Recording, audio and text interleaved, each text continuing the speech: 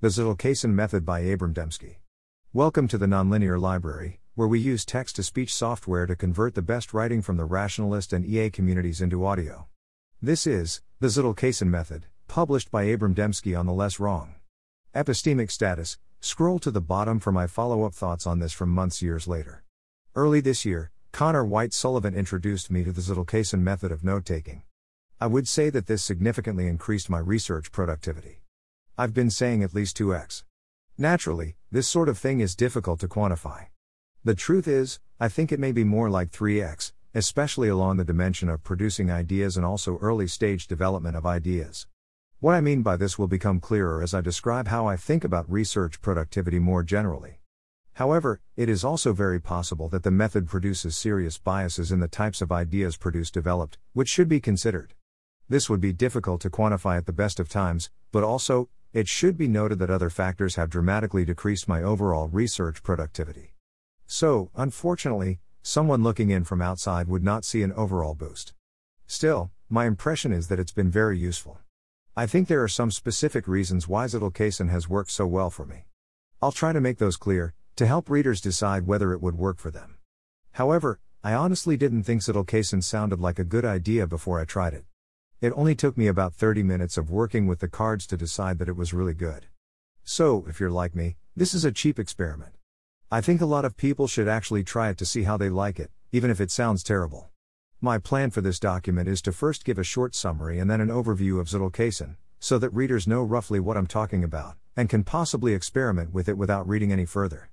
I'll then launch into a longer discussion of why it worked well for me, explaining the specific habits which I think contributed, including some descriptions of my previous approaches to keeping research notes. I expect some of this may be useful even if you don't use Zettelkasten. If Zettelkasten isn't for you, maybe these ideas will nonetheless help you to think about optimizing your notes. However, I put it here primarily because I think it will boost the chances of Zettelkasten working for you.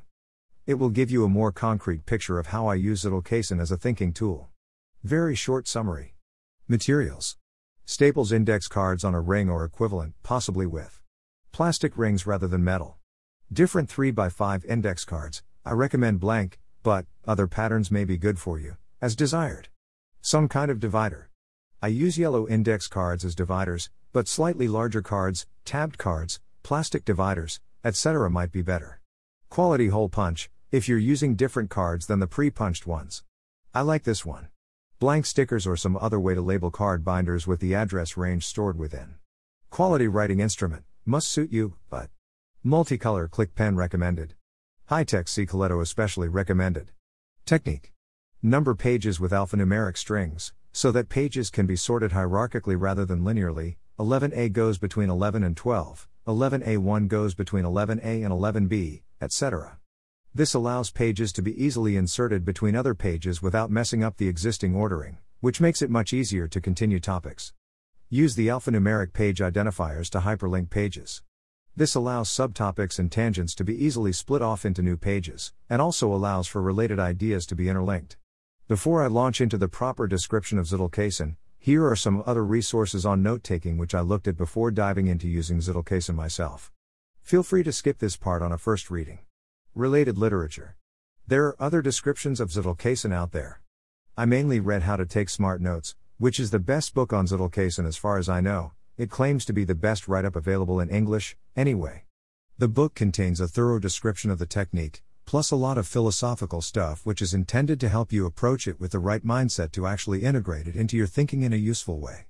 I am sympathetic to this approach, but some of the content seems like bad science to me, such as the description of growth mindset, which didn't strike me as at all accurate. I've read some of the original research on growth mindset. An issue with some other write-ups is that they focus on implementing Zettelkasten-like systems digitally. In fact, Conor White-Sullivan, who I've already mentioned, is working on a workflowy Dynalist-like digital tool for thinking, inspired partially by Zettelkasten, and also by the idea that a workflowy Dynalist-style tool which is designed explicitly to nudge users into good thinking patterns with awareness of cognitive biases, good practices for argument mapping, etc. could be very valuable. You can take a look at his tool, Rome, here. He also wrote up some thoughts about Zettelkasten in Rome. However, I strongly recommend trying out Zettelkasten on actual note cards, even if you end up implementing it on a computer. There's something good about the note card version that I don't fully understand. As such, I would advise against trusting other people's attempts to distill what makes Zettelkasten good into a digital format. Better to try it yourself, so that you can then judge whether alternate versions are improvements for you. The version I will describe here is fairly close to the original. I don't strongly recommend my own write-up over what's said and how to take smart notes, particularly the parts which describe the actual technique. I'm writing this up partly just so that there's an easily linkable document for people to read, and partly because I have some ideas about how to make Zettelkasten work for you, based on my own previous note-taking systems, which are different from the book. Another source on note-taking which I recommend highly is Lion Kimbrough's How to Make a Complete Map of Every Thought You Think, HTML, PDF. This is about a completely different system of note-taking, with different goals. However, it contains a wealth of inspiring ideas about note-taking systems, including valuable tips for the raw physical aspects of keeping paper notes. I recommend reading this interview with Lion Kimbrough as a teaser for the book. He mentions some things which he didn't in the actual book, and it serves somewhat as the missing introduction to the book. You can skip the part at the end about wikis if you don't find it interesting. It is sort of outdated speculation about the future of the web, and it doesn't get back to talking about the book.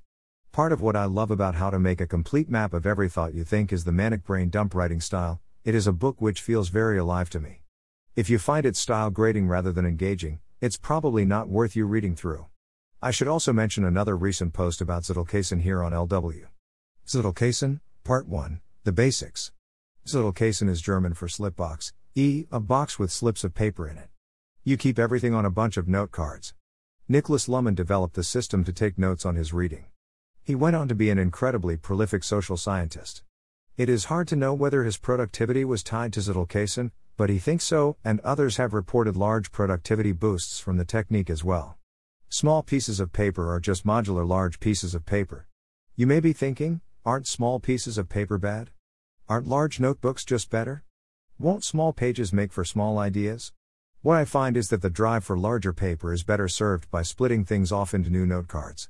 Note cards relevant to your current thinking can be spread on a table to get the same big picture overview which you'd get from a large sheet of paper. Writing on an actual large sheet of paper locks things into place. When I was learning to write in my teens, it seemed to me that paper was a prison. 4 walls, right? And the ideas were constantly trying to escape. What is a parenthesis but an idea trying to escape? What is a footnote but an idea that jumped off the cliff?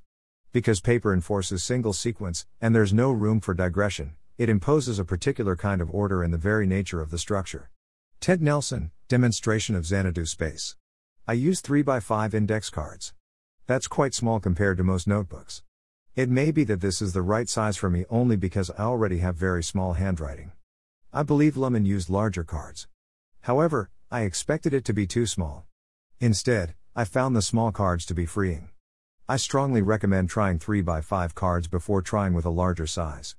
In fact, even smaller sizes than this are viable. One early reader of this write-up decided to use half 3x5 cards, so that they'd fit in MTG deck boxes.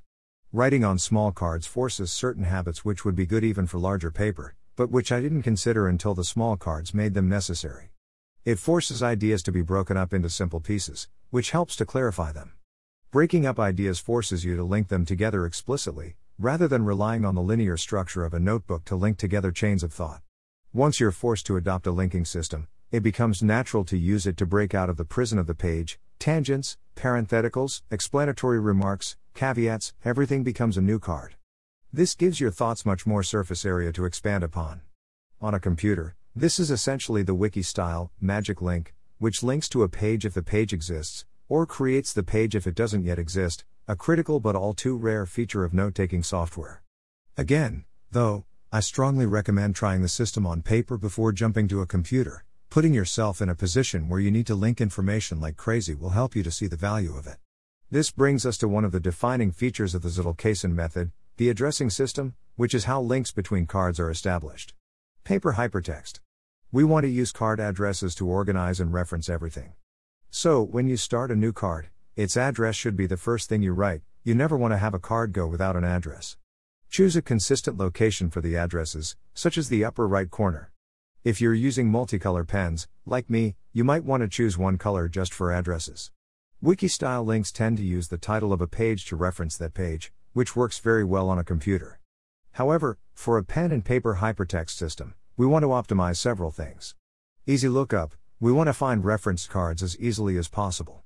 This entails sorting the cards, so that you don't have to go digging. Finding what you want is as easy as finding a word in the dictionary, or finding a page given the page number. Easy to sort, I don't know about you, but for me, putting things in alphabetical order isn't the easiest thing. I find myself reciting the alphabet pretty often. So, I don't really want to sort cards alphabetically by title.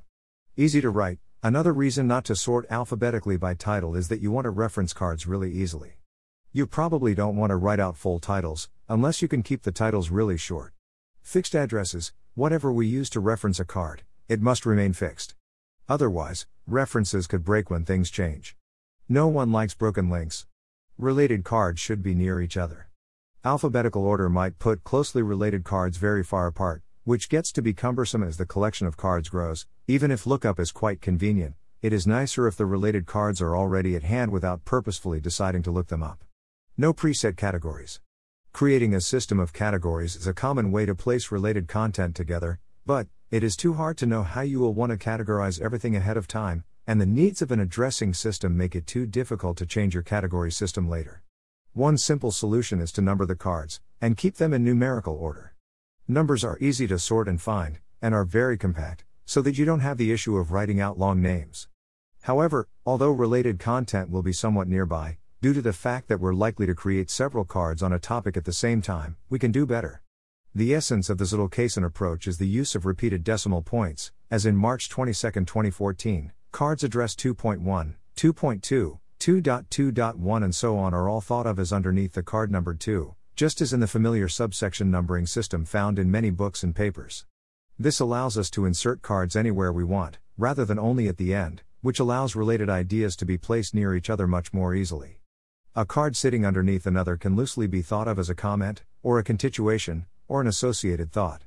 However, for the sake of compactness, Zettelkasten addresses are usually written in an alphanumeric format, so that rather than writing 1.1.1, we would write 1A1, rather than writing 1.2.3, we write 1B3, and so on.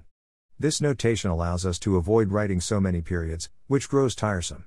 Alternating between numbers and letters in this way allows us to get to 2-digit numbers, and even 2-digit letters, if we exhaust the whole alphabet, without needing periods or dashes or any such separators to indicate where one number ends and the next begins. Let's say I'm writing linearly, something which could go in a notebook. I might start with card 11, say. Then I proceed to card 11A, 11B, 11C, 11D, etc. on each card.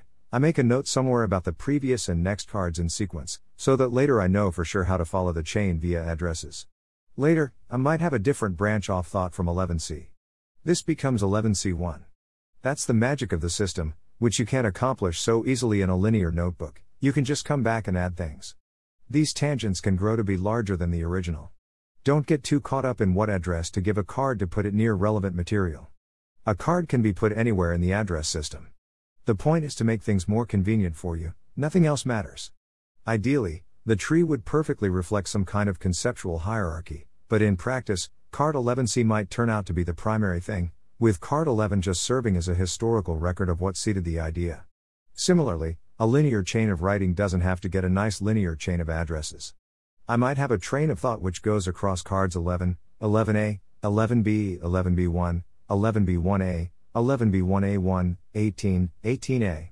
I write a lot of 1A, 1A, 1A, 1A, and it is sometimes better to jump up to a new top-level number to keep the addresses from getting longer. Mostly, though, I've written less and less in linear chains, and more in branching trees. Sometimes a thought just naturally wants to come out linearly. But this tends to make it more difficult to review later. The cards aren't split up into atomic ideas, instead flowing into each other. If you don't know where to put something, make it a new top-level card. You can link it to whatever you need via the addressing system, so the cost of putting it in a suboptimal location isn't worth worrying about too much. You don't want to be constrained by the ideas you've had so far. Or, to put it a different way, it's like starting a new page in a notebook. Zettelkasten is supposed to be less restrictive than a notebook, not more. Don't get locked into place by trying to make the addresses perfectly reflect the logical organization. Physical issues, card storage. Linear notes can be kept in any kind of paper notebook. Nonlinear modular systems such as Zettelkasten, on the other hand, require some sort of binder-like system where you can insert pages at will. I've tried a lot of different things. Binders are typically just less comfortable to write in, because of the rings. This is another point where the fact that I'm left-handed is very significant, and right-handed readers may have a different experience. One thing that's improved my life is realizing that I can use a binder backwards to get essentially the right-hander's experience. I write on the back of pages, starting from the end. They're also bulky. It seems somewhat absurd how much more bulky they are than a notebook of equivalently sized paper. This is a serious concern if you want to carry them around. As a general rule, I've found that a binder feels roughly equivalent to one size larger notebook. A 3-ring binder for 3x5 cards feels like carrying around a deck of 4x6 cards. A binder of A6 paper feels like a notebook of A5 paper, and so on. Index cards are often kept in special boxes, which you can get. However, I don't like this so much. I want a more binder-like thing which I can easily hold in my hands and flip through. Also, boxes are often made to view cards in landscape orientation, but I prefer portrait orientation, so it's hard to flip through things and read while they're still in the box. Currently, I use the Staples index cards on a ring which put all the cards on a single ring, and protect them with plastic covers. However, I replace the metal rings, which I find harder to work with plastic rings. I also bought a variety of note cards to try. You can try thicker, thinner paper, colors, line grid, dot grid, etc. If you do this, you'll need a hole punch, too. I recommend getting a low-force hole punch. If you just go and buy the cheapest hole punch you can find, it'll probably be pretty terrible. You want to be fairly consistent with where you punch the holes, but that wasn't as important as I expected. It doesn't matter as much with a 1-ring binder in contrast to a 3-ring, since you're not trying to get holes to line up with each other. I enjoy the ring storage method, because it makes cards really easy to flip through, and I can work on several cards at once by splaying them out, which means I don't lose my place when I decide to make a new card or make a note on a different one, and don't have to take things out of sort order to work with them. Deck architecture. I don't keep the cards perfectly sorted all the time. Instead, I divide things up into sorted and not yet sorted. Blue in this image mean written on. They're all actually white except for the yellow divider, although of course you could use colored cards if you like. Fetch modi. As I write on blank cards, I just leave them where they are, rather than immediately putting them into the sort ordering. I sort them in later. Unsorted cards still have addresses and can be referenced. The address is always the very first thing I write on a card. There is an advantage to this approach beyond the efficiency of sorting things all at once. The unsorted cards are a physical record of what I'm actively working on. Since cards are so small, working on an idea almost always means creating new cards. So, I can easily jump back into whatever I was thinking about last time I handled the binder of cards. Unless you have a specific new idea you want to think about, in which case you start a new card, or go find the most closely related cards in your existing pile. There are basically 2 ways to enter into your card deck, from the front and from the back. The front is top-down, both literally and figuratively, going from bigger ideas to smaller details. It's more breadth first. You're likely to notice an idea which you've been neglecting, and start a new branch from it. Starting from the back, on the other hand, is depth first. You're continuing to go deeper into a branch which you've already developed some depth in. Don't sort too often. The unsorted cards are a valuable record of what you've been thinking about. I've regretted sorting too frequently. It feels like I have to start over, find the interesting open questions buried in my stack of cards all over again. In theory, one could also move cards from sorted to unsorted specifically to remind oneself to work on those cards, but I haven't really used this tactic. The advantage of sorting is to make address lookup easier. But, actually, address lookup in my unsorted cards is not that hard. Because the cards remain in creation order, I know that for example card 10A1 must come somewhere after card 10A. It just doesn't need to be immediately after when the cards aren't sorted. Splitting and deck management. When a ring feels overfull, after I fill approximately 100 cards, I sort all of the cards, and split the deck into 2. Look for a sensible place to split the tree into 2. You want to avoid a deep branch being split up into 2 separate decks, as much as you can. Load up the 2 new decks with 50-ish blank cards each, and stick them on new rings. Everything is still on one big addressing system, so it is a good idea to label the 2 new binders with the address range within. I use blank stickers, which I put on the front of each ring binder. The labels serve both to keep lookup easy. I don't want to be guessing about which binder certain addresses are in, and also, to remind me to limit the addresses within a given deck. For example, suppose this is my first deck of cards, so before the split, it holds everything. Let's say there are 30 cards underneath 1, 20 cards underneath 2, and then about 50 more cards total, under the numbers 3 through 14. I would split this deck into a 1 through 2 deck, and a 3 through deck, the meaning anything. You might think it would be 3 through 14, but, when I make card 15, it would go in that deck. So at any time, you have one deck of cards with no upper bound. On the other hand, when you are working with a 1 to 2 deck, you don't want to mistakenly make a card 3, you've already got a card 3 somewhere. You don't want duplicate addresses anywhere. Currently, I have 6 decks, 0 to 1.4, 1.5 to 1, 2 to 2.4, 2.5 to 2, 3, and 4 to 4. I was foolish when I started my Zettelkasten, and used the decimal system rather than the alphanumeric system. I switched quickly, but all my top-level addresses are still decimal. So, I have a lot of mixed address cards, such as 1.3a1, 1.5.2a2, 2.6b4a, etc. As for why my numbers start at 0 rather than 1, I'll discuss that in the index and bibliography section. I like to have the unsorted blank short-term memory section on every single deck, so that I can conveniently start thinking about stuff within that deck without grabbing anything else. However, it might also make sense to have only one short-term memory in order to keep yourself more focused, and so that there's only one place to check when you want to remember what you were recently working on. Getting started, your first card. Your first note doesn't need to be anything important. It isn't as if every idea you put into your Zettelkasten has to be underneath it. Remember, you aren't trying to invent a good category system. Not every card has to look like a core idea with bullet points which elaborate on that idea, like my example in the previous section. You can just start writing whatever.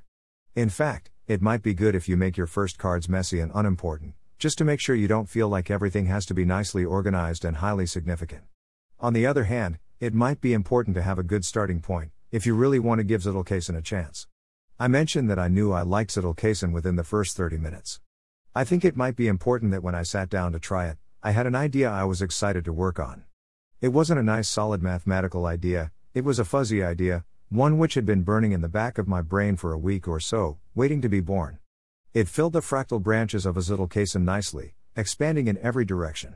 So, maybe start with one of those ideas. Something you've been struggling to articulate. Something which hasn't found a place in your linear notebook. Alright. That's all I have to say about the basics of Zettelkasten. You can go try it now if you want, or keep reading. The rest of this document is about further ideas in note-taking which have shaped the way I use Zettelkasten. These may or may not be useful to you. I don't know for sure why Zettelkasten is such a productive system for me personally. Note-taking systems I have known and loved. I'm organizing this section by my previous note-taking systems, but secretly, the main point is to convey a number of note-taking ideas which may have contributed to Zettelkasten working well for me. These ideas have seemed generally useful to me, maybe they'll be useful to you, even if you don't end up using Zettelkasten in particular. Notebooks. Developing ideas. Firstly, and most importantly, I have been keeping idea books since middle school. I think there's something very important in the simple idea of writing regularly. I don't have the reference, but I remember reading someone who described the day they first started keeping a diary as the day they first woke up, started reflectively thinking about their relationship with the world. Here's a somewhat similar quote from a Zettelkasten blog. During the time spanning November 2007 January 2010, I filled 11 notebooks with ideas, to-do lists, ramblings, diary entries, drawings, and worries. Looking back, this is about the time I started to live consciously. I guess keeping a journal helped me wake up from some kind of teenage slumber. Christian. I never got into autobiographical diary-style writing, personally, instead writing about ideas I was having. Still, things were in a very narrative format, the ideas were a drama, a back and forth, a dance of rejoinders. There was some math, pages filled with equations, but only after a great deal of, very informal development of an idea. As a result, elaborate on an idea, keep going seems like a primitive operation to me, and, specifically, a primitive operation which involves paper. I can't translate the same thinking style to conversation, not completely. I'm sure that there's a lot to unpack, but for me, it just feels natural to keep developing ideas further. So, when I say that the Zettelkasten card 1b2 elaborates on the card 1b, I'm calling on the long experience I've had with idea books. I don't know if it'll mean the same thing for you. Here's my incomplete attempt to convey some of what it means. When I'm writing in an idea book, I spend a lot of time trying to clearly explain ideas under the, often false, assumption that I know what I'm talking about. There's an imaginary audience who knows a lot of what I'm talking about, but I have to explain certain things. I can't get away with leaving important terms undefined. I have to establish anything I feel less than fully confident about. For example, the definition of a Bayesian network is something I can assume my audience can look up on Wikipedia. However, if I'm less than totally confident in the concept of D-separation, I have to explain it, especially if it is important to the argument I hope to make. Once I've established the terms, I try to explain the idea I was having. I spend a lot of time staring off into space, not really knowing what's going on in my head exactly, but with a sense that there's a simple point I'm trying to make, if only I could see it. I simultaneously feel like I know what I want to say, if only I could find the words, and like I don't know what it is. After all, I haven't articulated it yet. Generally, I can pick up where I left off with a particular thought. Even after several weeks, I can glance at what I've written so far, and get right back to staring at the wall again, trying to articulate the same unarticulated idea. If I start again in a different notebook, for example, switching to writing my thoughts on a computer, I have to explain everything again. This audience doesn't know yet. I can't just pick up on a computer where I left off on paper. It's like trying to pick up a conversation in the middle, but with a different person. This is sort of annoying, but often good because re-explaining things may hold surprises, as I notice new details. Similarly, if I do a lot of thinking without a notebook, maybe in a conversation, I generally have to construct my new position from my old one. This has an unfortunate freezing effect on thoughts. There's a lot of gravity toward the chain of thought wherever it is on the page. I tend to work on whatever line of thought is most recent in my notebook, regardless of any more important or better ideas which have come along, especially if the line of thought in the notebook isn't yet at a conclusive place. Sometimes I put a scribble in the notebook after a line of thought, to indicate explicitly that it no longer reflects the state of my thinking, to give myself permission to do something else. Once I've articulated some point, then criticisms of the point often become clear, and I'll start writing about them. I often have a sense that I know how it's going to go, a few steps ahead in this back and forth, a few critiques and replies, revisions. Especially if the ideas are flowing faster than I can write them down. However, it is important to actually write things down, because they often don't go quite as I expect. If an idea seems to have reached a natural conclusion, including all the critiques, replies which felt important enough to write, I'll often write a list of future work, any open questions I can think of, applications, details which are important but not so important that I want to write about them yet, etc. At this point, it is usually time to write the idea up for a real audience, which will require more detail and refine the idea yet further, possibly destroying it, or changing it significantly, as I often find a critical flaw when I try to write an idea up for consumption by others. If I don't have any particular idea I'm developing, I may start fresh with a mental motion like, okay, obviously I know how to solve everything, and write down the grand solution to everything, starting big picture and continuing until I get stuck. Or, instead, I might make a bulleted list free associating about what I think the interesting problems are, the things I don't know how to do. Workflowy. The next advance in my idea notes was workflowy. I still love the simplicity of workflowy, even though I have moved on from it. For those unfamiliar, workflowy is an outlining tool. I was unfamiliar with the idea before workflowy introduced it to me. Word processors generally support nested bulleted lists, but the page-like format of a word processor limits the depth such lists can go, and it didn't really occur to me to use these as a primary mode of writing. Workflowy doesn't let you do anything but this, and it provides enough features to make it extremely convenient and natural. Nonlinear ideas, branching development. Workflowy introduced me to the possibility of nonlinear formats for idea development. I've already discussed this to some extent, since it is also one of the main advantages of Zettelkasten over ordinary notebooks.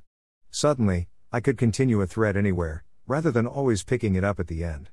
I could sketch out where I expected things to go, with an outline, rather than keeping all the points I wanted to hit in my head as I wrote. If I got stuck on something, I could write about how I was stuck nested underneath whatever paragraph I was currently writing, but then collapse the meta thoughts to be invisible later, so the overall narrative doesn't feel interrupted. In contrast, writing in paper notebooks forces you to choose consciously that you're done for now with a topic if you want to start a new one. Every new paragraph is like choosing a single fork in a twisting maze. Workflowy allowed me to take them all. What are children? I've seen people hit a block right away when they try to use workflowy, because they don't know what a child node is. Here's a node. It could be a paragraph, expressing some thought. It could also be a title. Here's a child node. It could be a comment on the thought, an aside, a critique, whatever. It could be something which goes under the heading. Here's a sibling node. It could be the next paragraph in the main thrust of an argument. It could be an unrelated point under the same superpoint everything is under. As with Zettelkasten, my advice is to not get too hung up on this. A child is sort of like a comment, a parenthetical statement or a footnote.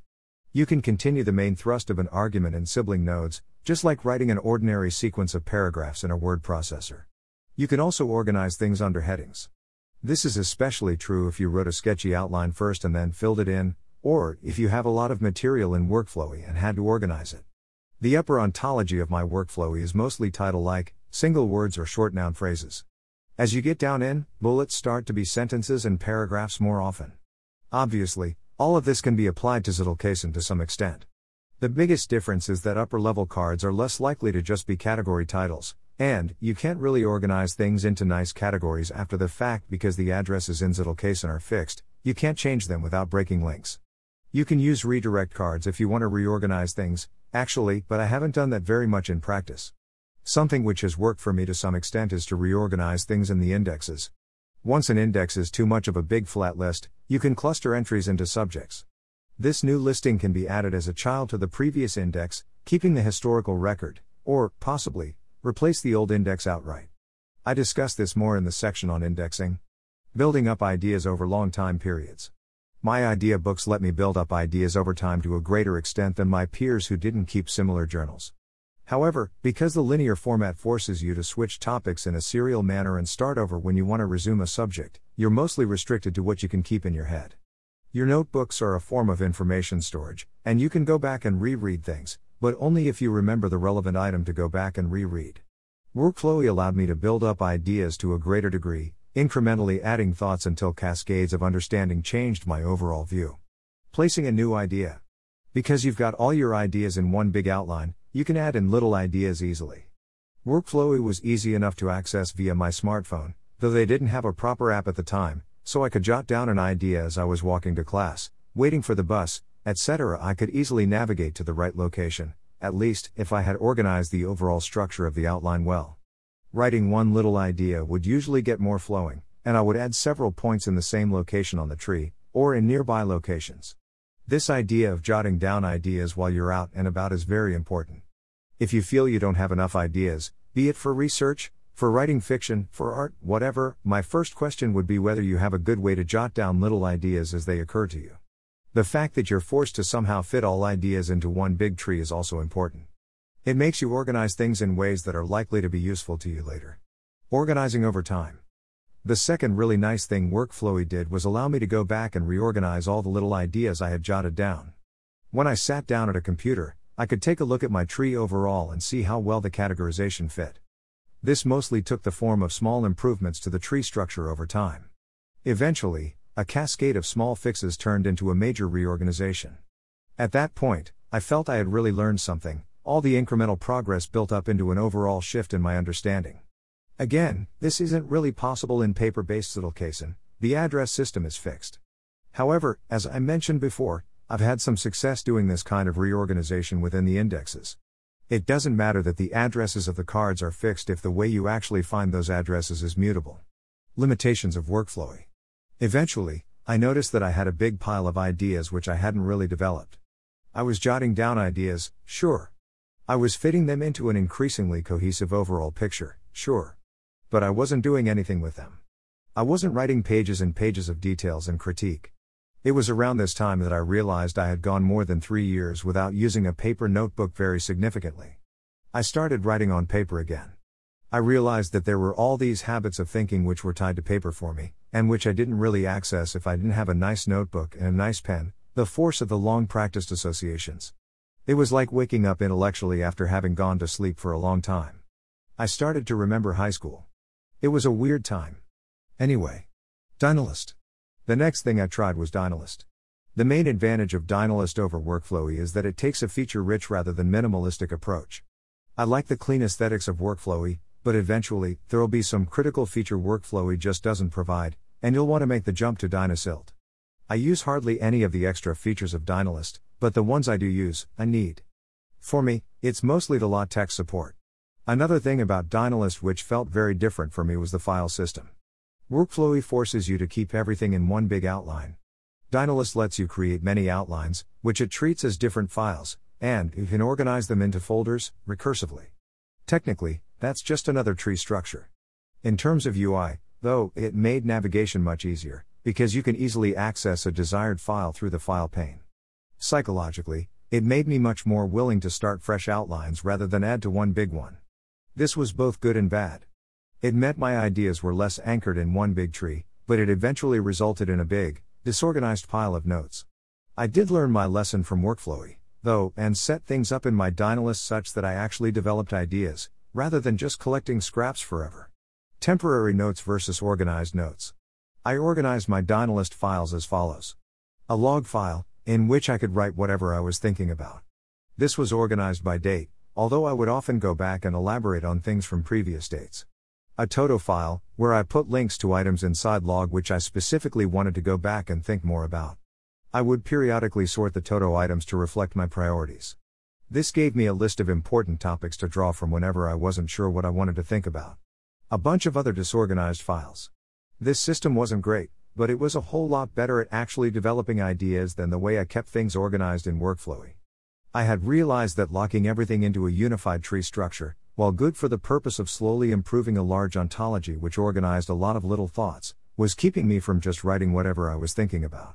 Dan Scheffler, whose essays I've already cited several times in this write-up, writes about realizing that his note-taking system was simultaneously trying to implement two different goals: an organized long-term memory store, and engagement notes which are written to clarify thinking and have a more stream of consciousness style.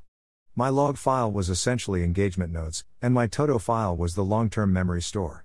For some people, I think an essential part of Zettelkasten is the distinction between temporary and permanent notes.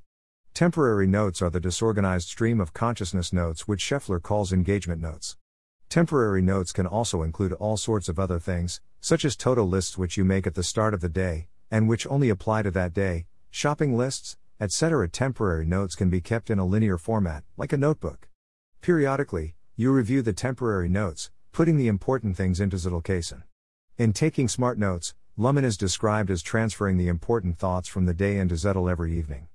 Scheffler, on the other hand, keeps a gap of at least 24 hours between taking down engagement notes and deciding what belongs in the long-term store.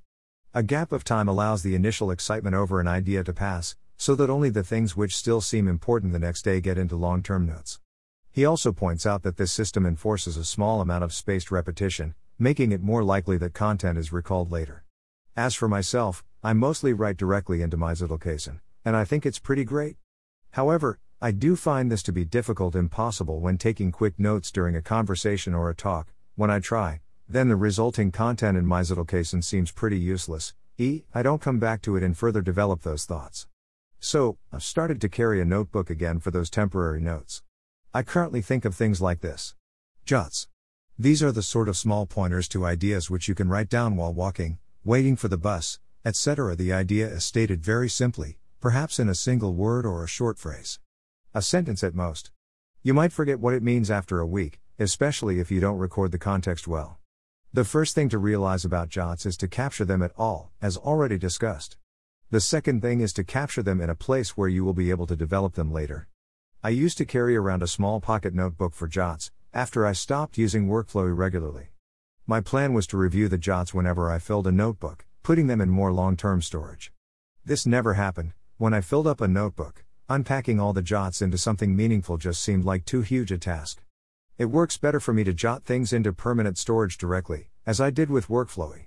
I procrastinate too much on turning temporary notes into long-term notes, and the temporary notes become meaningless. Glosses. A gloss is a paragraph explaining the point of a jot. If a jot is the title of a Zettelkasten card, a gloss is the first paragraph, often written in a distinct color. This gives enough of an idea that the thought will not be lost if it is left for a few weeks, perhaps even years, depending. Writing a gloss is usually easy, and doing so is often enough to get the ideas flowing. Development. This is the kind of writing I described in the notebooks section. An idea is fleshed out. This kind of writing is often still comprehensible years later, although it isn't guaranteed to be. Refinement. This is the kind of writing which is publishable. It nails the idea down. There's not really any end to this. You can imagine expanding something from a blog post, to an academic paper, to a book, and further, with increasing levels of detail, gentle exposition, formal rigor. But to a first approximation, anyway, you've eliminated all the contradictions, stated the motivating context accurately, etc. I called the last item refinement rather than communication because, really, you can communicate your ideas at any of these stages. If someone shares a lot of context with you, They can understand your jots. That's really difficult, though. More likely, a research partner will understand your glosses. Development will be understandable to someone a little more distant, and so on. At long last, Zettelkasten. I've been hammering home the idea of linear versus nonlinear formats as one of the big advantages of Zettelkasten. But Workflowy and Dynalist both allow nonlinear writing. Why should you be interested in Zettelkasten? Is it anything more than a way to implement Workflowy like writing for a paper format? I've said that, at least for me, there's something extra good about Zettelkasten which I don't really understand. But, there are a couple of important elements which make Zettelkasten more than just paper Workflowy. Hierarchy plus crosslinks, a repeated theme across knowledge formats, including Wikipedia and textbooks, is that you want both a hierarchical organization which makes it easy to get an overview and find things, and also a cross-reference type capability which allows related content to be linked, creating a hierarchical web. I mentioned at the beginning that Zettelkasten forced me to create crosslinks much more than I otherwise would, due to the use of small note cards. Workflowy has hierarchy down, but it has somewhat poor cross-link capability. It has tags, but a tag system is not as powerful as hypertext. Because you can link to individual nodes, it's possible to use hypertext crosslinks, but the process is awkward, since you have to get the link to the node you want. Dynalist is significantly better in this respect. It has an easy way to create a link to anything by searching for it, without leaving the spot you're at. But it lacks the wiki-style magic link capability, creating a new page when you make a link which has no target. Rome, however, provides this feature. Atomicity, the idea of creating pages organized around a single idea, again, an idea related to wikis. This is possible in Dynalist, but Zettelkasten practically forces it upon you, which for me was really good. Again, Rome manages to encourage this style. Zettelkasten, Part 2, Further Advice. Card Layout. Don't stress about card formatting. You should write however feels natural to you. However, I thought you might like to see an example of what my cards tend to look like. I'm left-handed, so you may want to flip all of this around if you're right-handed. I use the ring binder backwards from the intended configuration. The punched hole would usually be on the left, rather than the right. Also, I prefer portrait rather than landscape. Most people prefer to use 3x5 cards in landscape, I suppose. Anyway, not every card will look exactly like the above. A card might just contain a bunch of free writing, with no bulleted list. Or it might only contain a bulleted list, with no blurb at the beginning. Whatever works. I think my layout is close to Luhmann's and close to common advice, but if you try to copy it religiously, you'll probably feel like Zettelkasten is awkward and restrictive. The only absolutely necessary thing is the address. The address is the first thing you write on a new card. You don't ever want a card to go without an address. And it should be in a standard location, so that it is really easy to look through a bunch of cards for one with a specific address. Don't feel bad if you start a card and leave it mostly blank forever. Maybe you thought you were going to elaborate an idea, so you made a new card, but it's got nothing but an address. That's okay. Maybe you will fill it later. Maybe you won't. Don't worry about it. Mostly, a thought is continued through elaboration on bullet points. I might write something like cont. 1.1a1a at the bottom of the card if there's another card that's really a direct continuation, though. Actually, I don't write cont, I just write the down arrow, which means the same thing. If so, I'd write C1.1a1 in the upper left-hand corner, to indicate that 1.1a1a probably doesn't make much sense on its own without consulting 1.1a1 nor eso than usual for child cards.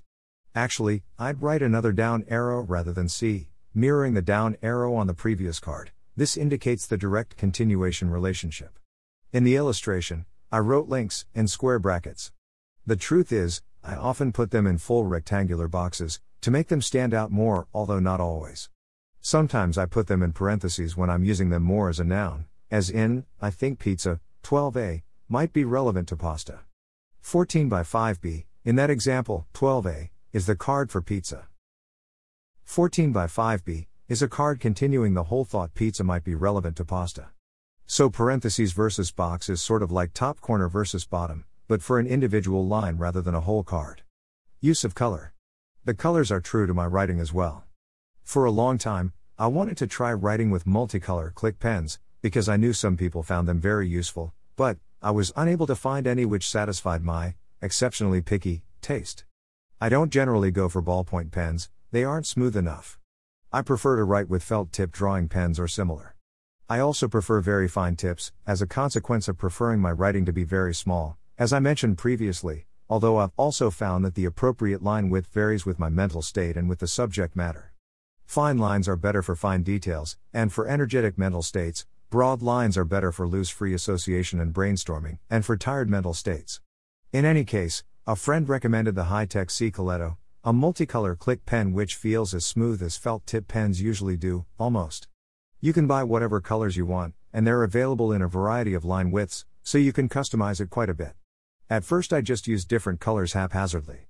I figured I would eventually settle on meanings for colors, if I just used whatever felt appropriate and experimented.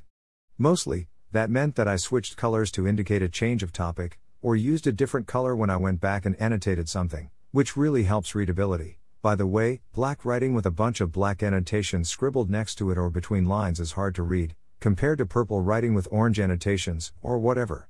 When I switched to Zettelkasten, though, I got more systematic with my use of color. I roughly follow Lion Kimbrough's advice about colors, from how to make a complete map of every thought you think. Now let's talk about color. Your pen has 4 colors: red, green, blue, and black. You will want to connect meaning with each color. Here's my associations. Red, error, warning, correction. Blue, structure, diagram, picture, links, keys, and key value pairs. Green, meta, definition, naming, brief annotation, glyphs. Black, main content. I also use green to clarify sloppy writing later on. Blue is for keys, black is for values. I hope that's self-explanatory. If you make a correction, put it in red. Page numbers are blue. If you draw a diagram, make it blue. Main content in black. Suppose you make a diagram, start with a big blue box. Put the diagram in the box. Or the other way around, make the diagram, then the box around it. Put some highlighted content in black. Want to define a word? Use a green callout. Oops, there's a problem in the drawing, exit out in red, followed by the correction, in red. Sometimes, I use black and blue to alternate emphasis. Black and blue are the easiest to see. If I'm annotating some text in the future, and the text is black, I'll switch to using blue for content. Or vice versa. Some annotations are red, if they are major corrections. Always remember, tolerate errors. If your black has run out, and you don't want to get up right away to fetch your backup pen, then just switch to blue. When the thought's out, go get your backup pen. The only big differences are that I use brown instead of black in my pen, I tend to use red for titles so that they stand out very clearly, and I use green for links rather than blue. Honestly, I think my use of green for links might be a mistake. You want links to stand out more. Index and bibliography? Bibliography. Taking smart notes describes 2 other kinds of cards, indexes, and bibliographical notes. I haven't made those work for me very effectively, however. Luhmann, the inventor of Zettelkasten, is described inventing Zettelkasten as a way to organize notes originally made while reading. I don't use it like that, I mainly use it for organizing notes I make while thinking. So bibliography isn't of primary importance for me. Apparently Umberto Eco similarly advises keeping idea notes and reading notes on separate sets of index cards. Indexing. So I don't miss the bibliography cards. Maybe I will eventually. On the other hand, I definitely need some sort of index, but I'm not sure about the best way to keep it up to date. I only notice that I need it when I go looking for a particular card and it is difficult to find. When that happens, and I eventually find the card I wanted, I can jot down its address in an index. But, it would be nice to somehow avoid this. So, I've experimented with some ideas. Here are someone else's thoughts on indexing, for a digital Zettelkasten. Listing assorted cards.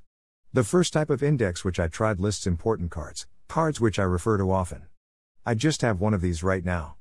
The idea is that you write a card's name and address on this index if you find that you've had difficulty locating a card and wished it had been listed in your index.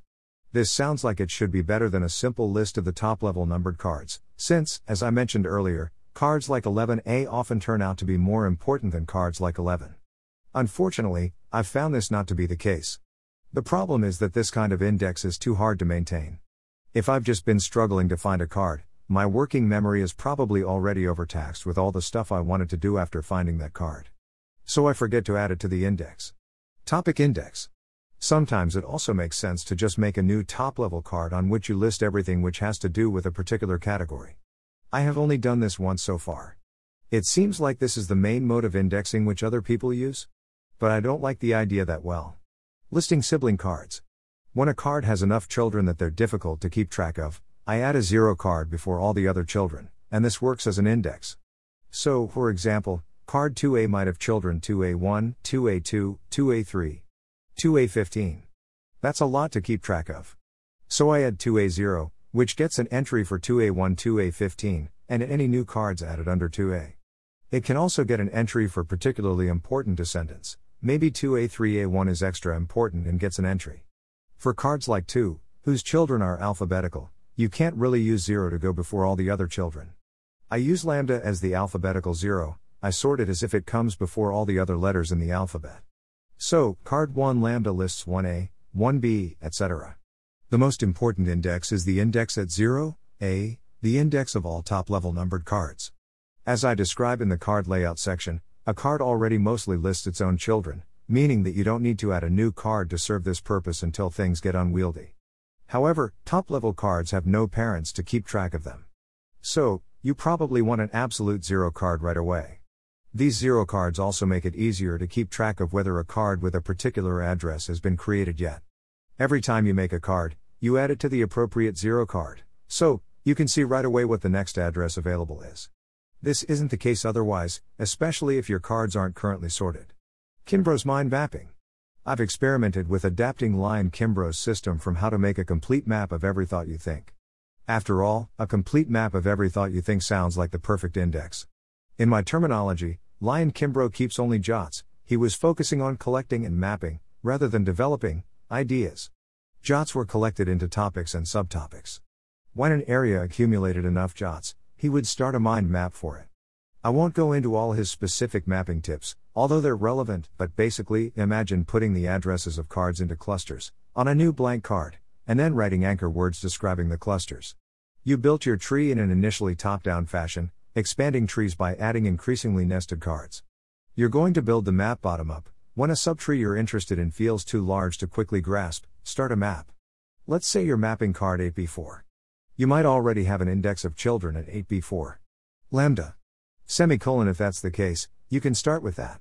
Also look through all the descendants of 8b4 and pick out whichever seem most important. If this is too hard, start by making maps for 8b4's children, and return to mapping 8b4 later.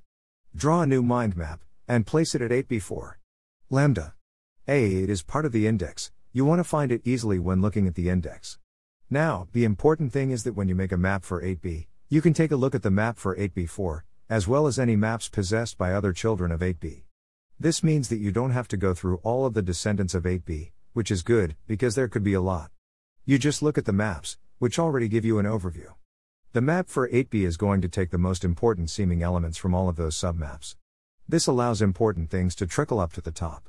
When you make a map at 0, you'll be getting all the most important stuff from deep subtrees just by looking at the maps for each top-level numbered card. The categories which emerge from mapping like this can be completely different from the concepts which initially seeded your top-level cards. You can make new top-level cards which correspond to these categories if you want.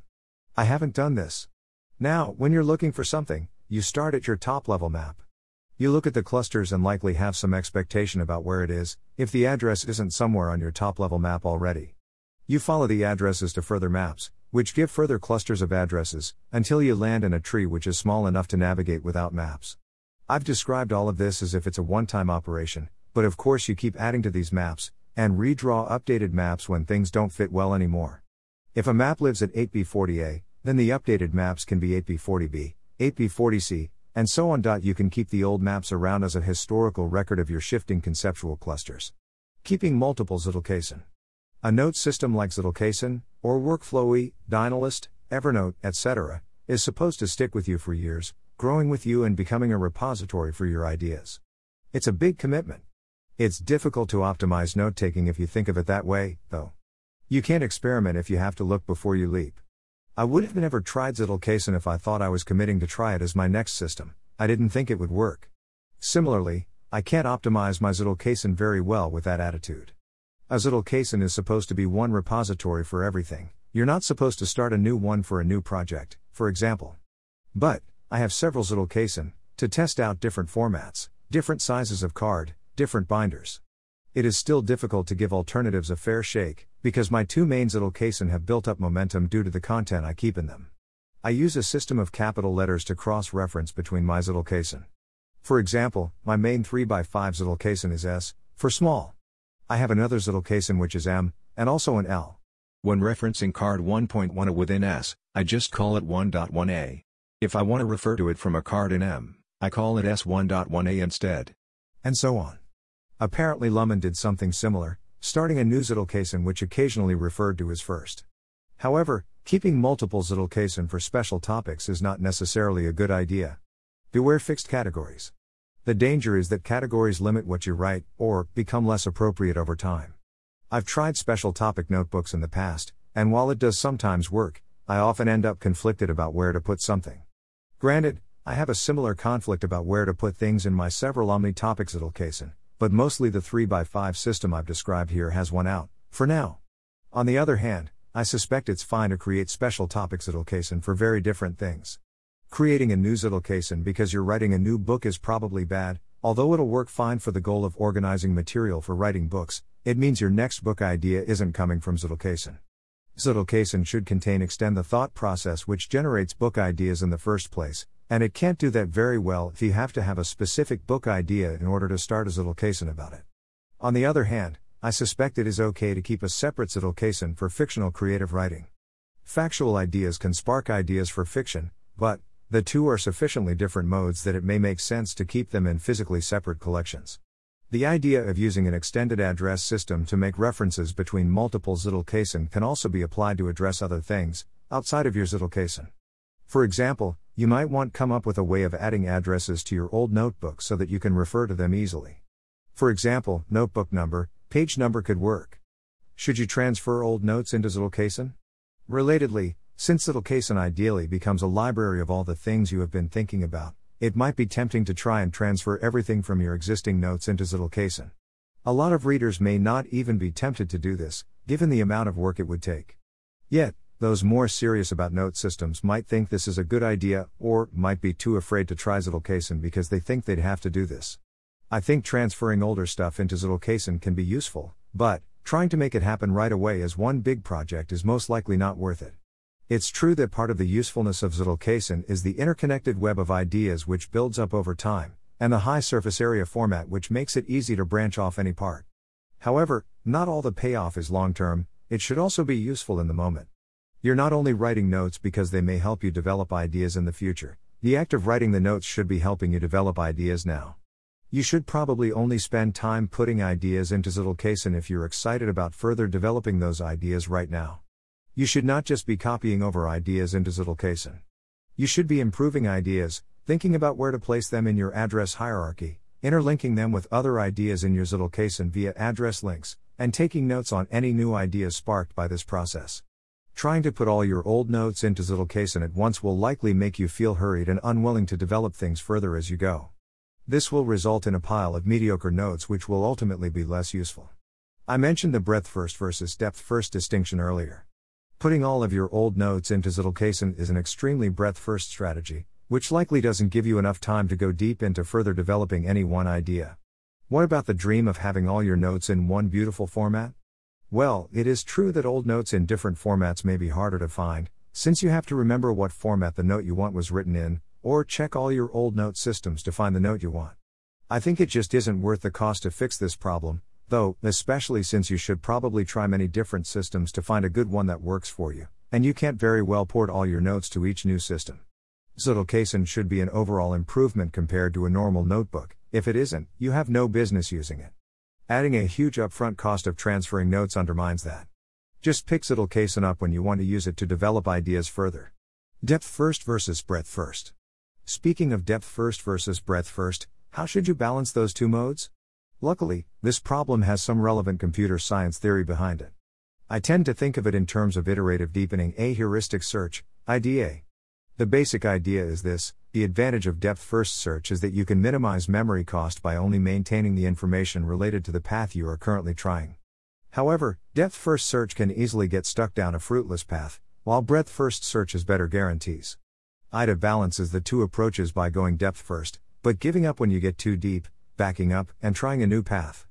The A aspect is that you define too deep in a way which also depends on how promising a path seems, based on an optimistic assessment. This way, you simulate a breadth-first search by a series of depth-first sprints. This lets you focus your attention on a small set of ideas at one time. Once you've explored all the paths to a certain level, your tolerance defining too deep increases, and you start again. You can think of this as becoming increasingly willing to spend a lot of time going down difficult technical paths as you confirm that easier options don't exist. Of course, this isn't a perfect model of what you should do. But, it seems to me that a note-taking system should aspire to support and encourage something resembling this. More generally, I want to get across the idea of thinking of your existing research methodology as an algorithm, possibly a bad one, and trying to think about how it could be improved. Don't try to force yourself to use any particular algorithm just because you think you should, but if you can find ways to nudge yourself toward more effective algorithms, that's probably a good idea. Inventing shorthand symbology. I don't think writing speed is a big bottleneck to thinking speed. Even though I think by writing, a lot of my time is spent while thinking. However, once I know what I want to write, writing does take time. When inspiration really strikes, I might know more or less what I want to say several paragraphs ahead of where I've actually written to. At times like that, it seems like every second counts. The faster I write, the more ideas I get down, the less I forget before I get to it. So, it seems worth putting some effort into writing faster. Computer typing is obviously a thing to consider here, too. Shorthand and special symbols are something to try. There's also the issue of space. I know I advocate for small cards, which are intentionally limiting space.